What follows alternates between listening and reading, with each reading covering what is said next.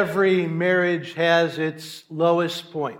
And Jen and I experienced our lowest point 6 days after we were married. We were on our honeymoon on the Caribbean island of St. John, and I got the bright idea that we should rent a boat and motor to the uninhabited side of the island for a romantic picnic lunch on a private romantic beach. And so we made our bologna and lettuce sandwiches and put them on white bread and wrapped them in that plastic cling wrap, saran wrap, and packed for the beach. And we rented a 25-foot boat. And as we sailed away, Bucky, the owner of the boat, said, I think there's some weather coming, but you should be back before it hits. And if you listen carefully, after this line, you would have heard some ominous music, dun dun dun, kind of in the background. Yep, there was weather coming, all right. It was a tropical storm brewing, and by the time we got out into the harbor, waves were swamping our boat in mountains of seawater. And when we got to the uninhabited side of the island, the waves practically pounded us into our romantic beach. Which wasn't what we had in mind. What we also didn't have in mind was that this particular beach was not powdery white sand. It was a shoreline of these huge boulders. And soon we were pinned up against these rocks, and a big hole was being pounded in the side of the boat. And we were filling up with water. So I got out of the boat to try to push the boat away from the boulders. And when I looked at the ocean around me, all around me were jellyfish. Jellyfish all around me. And they were the ugliest jellyfish I'd ever seen. Got a white, green, and red. And I screamed, jellyfish! And my wife was totally traumatized. And then I realized that they weren't jellyfish. They were the bologna sandwiches that we had packed, and the saran wrap was hanging down, which explains why these jellyfish also came with a bag of Doritos that was floating around. And while arguing with Jen about what to do, I remembered that the boat had a walkie-talkie. And so I got on the emergency band with the San Juan Coast Guard. And the first question they asked me was the name of my vessel. So I looked at the boat, and on the side of the boat it said, Rent Me. And so I said, the name of my boat is Rent Me, the Rent Me. And so from then on, I was the captain of the Rent Me. Come in, rent me, over, rent me. And that was the lowest point in my life. I was the captain of the Rent Me, and my one-woman crew was ready to mutiny, make me walk the plank, or worse. And the San Juan Coast Guard radioed Bucky, the owner, who eventually found us and decided that he would try to tow the Rent Me back to port. But the hole in the side of the boat was too big and started to, well, let me just say that Jen and I own a boat in the Caribbean, but you need special equipment to see it. And the wreck of the Rent Me was the lowest point in our marriage. It had it all, major arguing, financial bankruptcy, a near-death experience, and a really bad picnic. So welcome to this series that we're calling Survival Kit, because in your life, there's weather coming.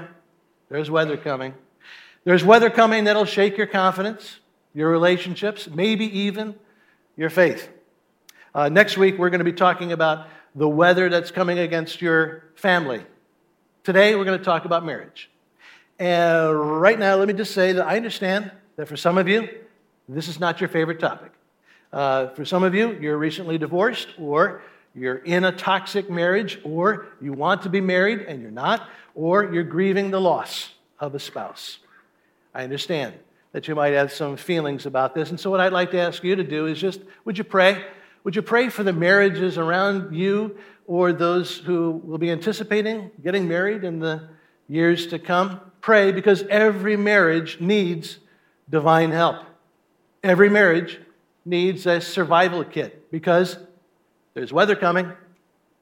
Please turn your Bible or your device to the first book of the Bible, Genesis, chapter 2, beginning at verse 15. God invented marriage, and God's marriage survival kit goes back to his original design.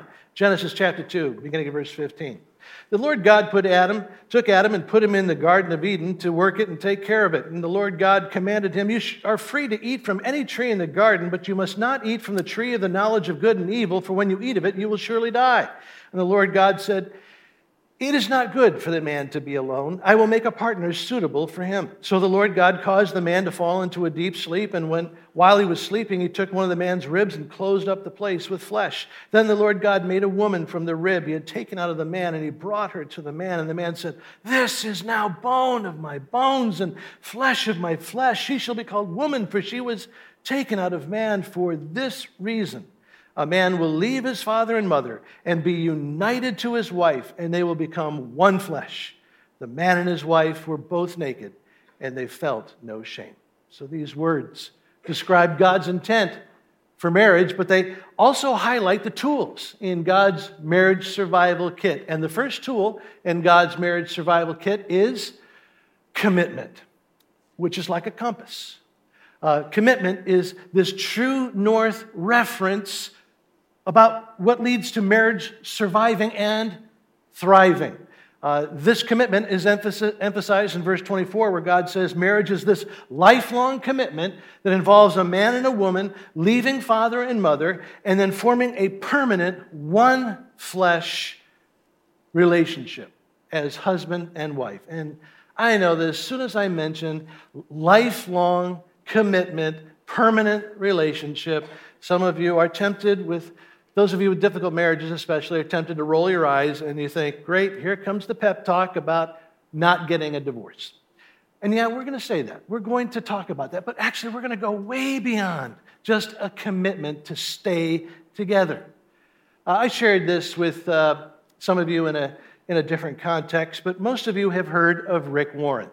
He's the pastor in California who's written a #1 best-selling book called The Purpose-Driven Life. And what you may not know is that Rick and Kay Warren were almost divorced. Listen to what Rick Warren writes. "When Kay and I got married, we were very much in love with each other. We felt that God had brought us together as husband and wife, but we just didn't get along. We fought like cats and dogs. Everything was bad. Our communication was bad. Our sex life was bad. Our finances were bad. Everything stunk. And I thought, what have I gotten myself into? I'm trapped and I don't know how to get out of this relationship. Nothing is more painful than a hurting marriage relationship. My wife, Kay, nearly had a nervous breakdown. I ended up in the hospital. Our relationship made me so sick that I had to take an entire month off from work. We were both dying inside because we just couldn't get along. And we would be divorced today if it were not for the Lord in our lives and the 2 commitments that we made to each other before we got married.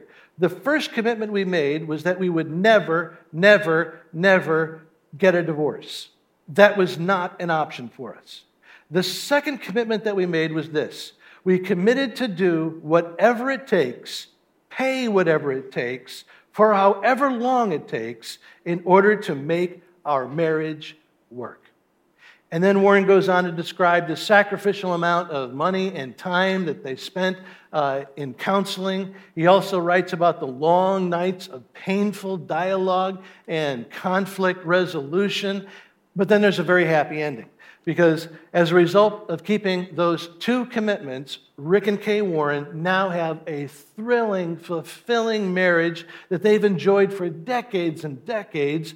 And God has used them to touch millions of other lives through what God has called them to do together. The Warrens illustrate that marriage survival is so much more than just a commitment to not get divorced. That's just the first commitment. The point of marriage is not to stay together in an awful, terrible marriage. The second commitment is to make my marriage work. God created marriage to bring joy. And so we need to go beyond just staying together. God calls me to commit to do the work of making my marriage something that is beautiful, something that brings companionship and gladness and fulfillment to me and my spouse. And I realize that sometimes this is impossible. If a marriage partner is toxic or abusive or violent or continually unfaithful, there's probably no way to go forward. But it is also true that many, many otherwise healthy marriage partners give up too easily and too soon. Some marriage partners give up that true north commitment to do whatever it takes, pay whatever it takes, for as long as it takes to make their marriage something that survives and thrives.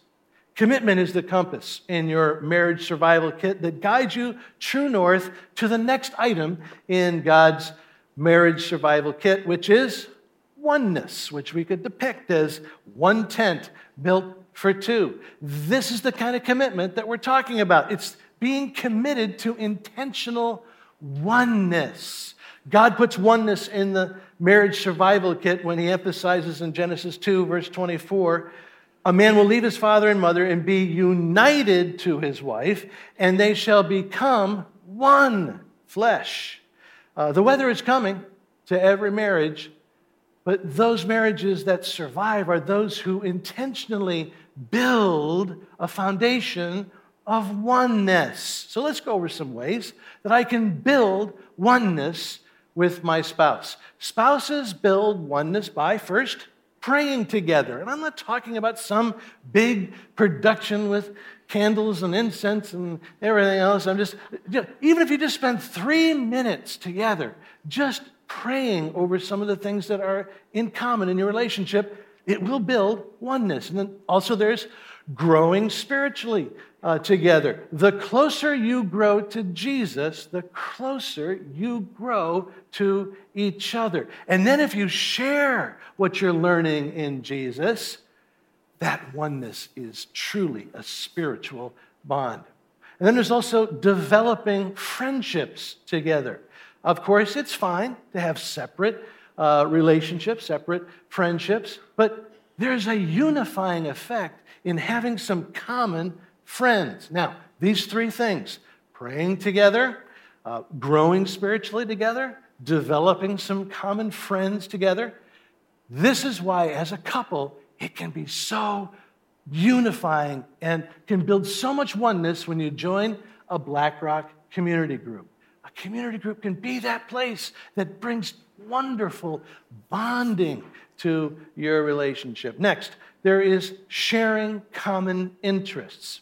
Growing in oneness is having fun together. It's when a wife joins her husband in his sports enthusiasm, or a husband joins a class that his wife is passionate about so that they have things in common that they enjoy doing together. And then there's romancing each other. God gives husbands and wives physical intimacy as both an expression of oneness and something that creates oneness between them. This is so important to God that in Scripture, God commands husbands and wives to be available to each other. Then there's making memories together. In the storminess of life, couples need to prioritize making positive memories. That's why it's important to have a date night for a couple, or for budgeting in some romantic getaway time, because we need positive experiences that will counterbalance the negative experiences that will inevitably come into our relationship, which leads to one final thought. Spouses also build oneness by resolving conflict together. One of the most unifying experiences that a husband and wife can have is making up after a fight. But the only way to have that making up is to actually engage in conflict resolution. And this is why husbands and wives must resist the habit of withdrawing in the midst of conflict. And here, I need to admit, I'm an expert at it. I am an expert at withdrawing in the midst of conflict. When there's a conflict, I withdraw. I don't say nasty words. I don't attack. I just step back and withhold myself. Can I give you an example of a time when it goes way back to when my kids were about 5 years old. It's summertime, and we're packing the kids up to go on a day trip to the beach. And since there's going to be a short walk from the car to the beach, I tell the kids that it's time to put on their water shoes.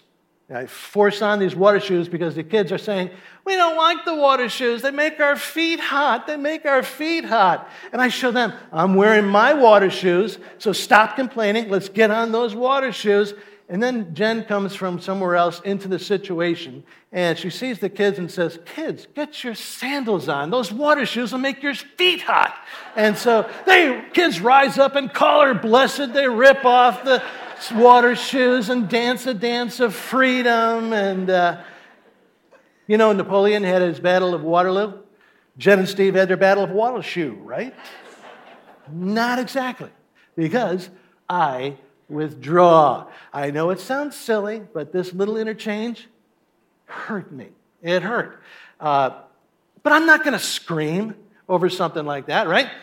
I'm a pastor. That's not a very pastoral thing to do. So I just withdraw a little bit. I get a little quiet toward my wife. I spend a little more time focusing on the kids, and I don't really spend any time talking to my wife. I say a lot to the kids, but just don't say too much. Very bare minimum with my wife. And as a master of withdrawal, I can engage this thing absolutely perfectly. I can do it so that I'm just quiet enough so that Jen knows that there is something wrong, but yet subtle enough so that when she says, is there something wrong?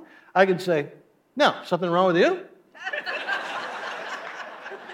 And it sounds like such a silly, tiny thing, but you multiply this kind of withdrawal habit 1,000 times, day after day, week after week, year after year, and you end up with two strangers living in the same house, and they don't know how they got that way.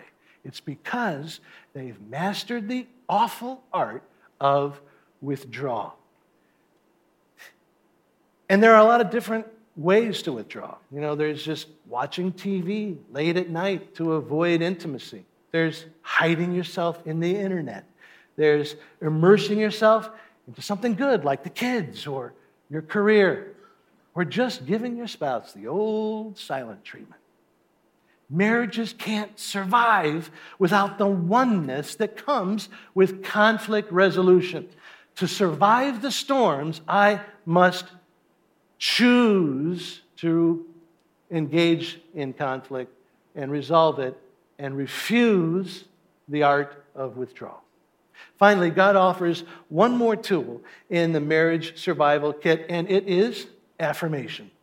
The world beats us down with criticism and shame and guilt and judgment, but God designed marriage to be that relationship of two people who actually comfort each other, support each other, and bandage each other and each other's wounds with the first aid of acceptance, the first aid of approval, the first aid of affirmation.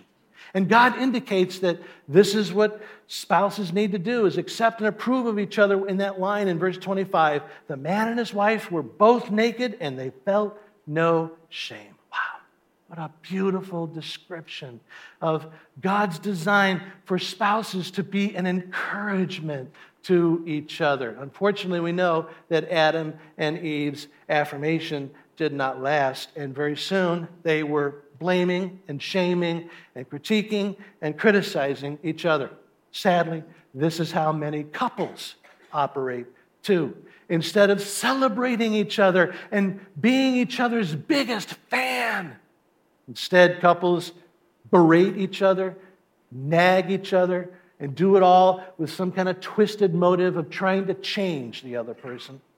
Marriage love cannot survive when couples beat each other up with negativity and shame and blame.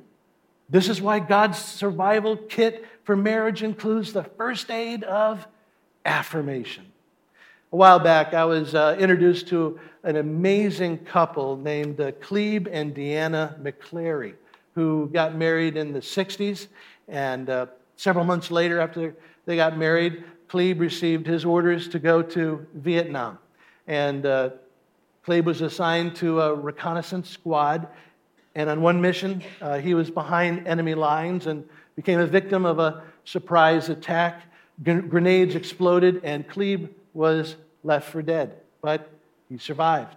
And Diana received a note that told her that her husband was injured and was in a military hospital in Maryland. And so Deanna was flown to this hospital, and at the door, the doctor tried to prepare her for what she was about to see.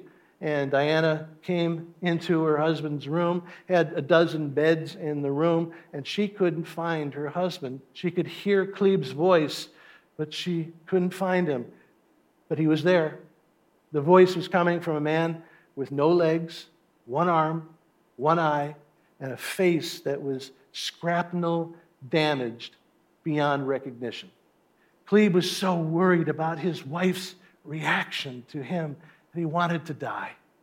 But then, when Deanna came into the room, he got new life as Deanna began to just kiss his wounds on his face over and over, telling him that she would never leave him.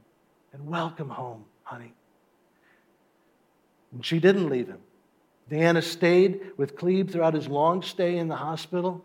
And over those months and weeks, Deanna saw many other wives come in and see their husbands for the first time. She saw some wives take one look at their husbands and take off their wedding rings and leave it on the chest of that soldier, saying, "I can't handle this. I didn't sign up for this." And Deanna watched as those chests would heave, the ring would roll off, and tears would come down behind those gauze bandages. But the McClearys chose to survive. Cleve and Diana had their original dreams for marriage blown up by a grenade, but through commitment, through oneness, through affirmation. Well, last week, Easter, they celebrated 49 years of marriage. And now they spend most of their time going around the country supporting other marriages because they know something about God's marriage survival kit. They know what it takes to survive in this world that blows people up and leaves people with scars. I especially love that image of Deanna, kissing her husband's wounded, scarred face over and over again, because this is what marriage to God is all about. We're all wounded. We're all scarred. We're all a mess.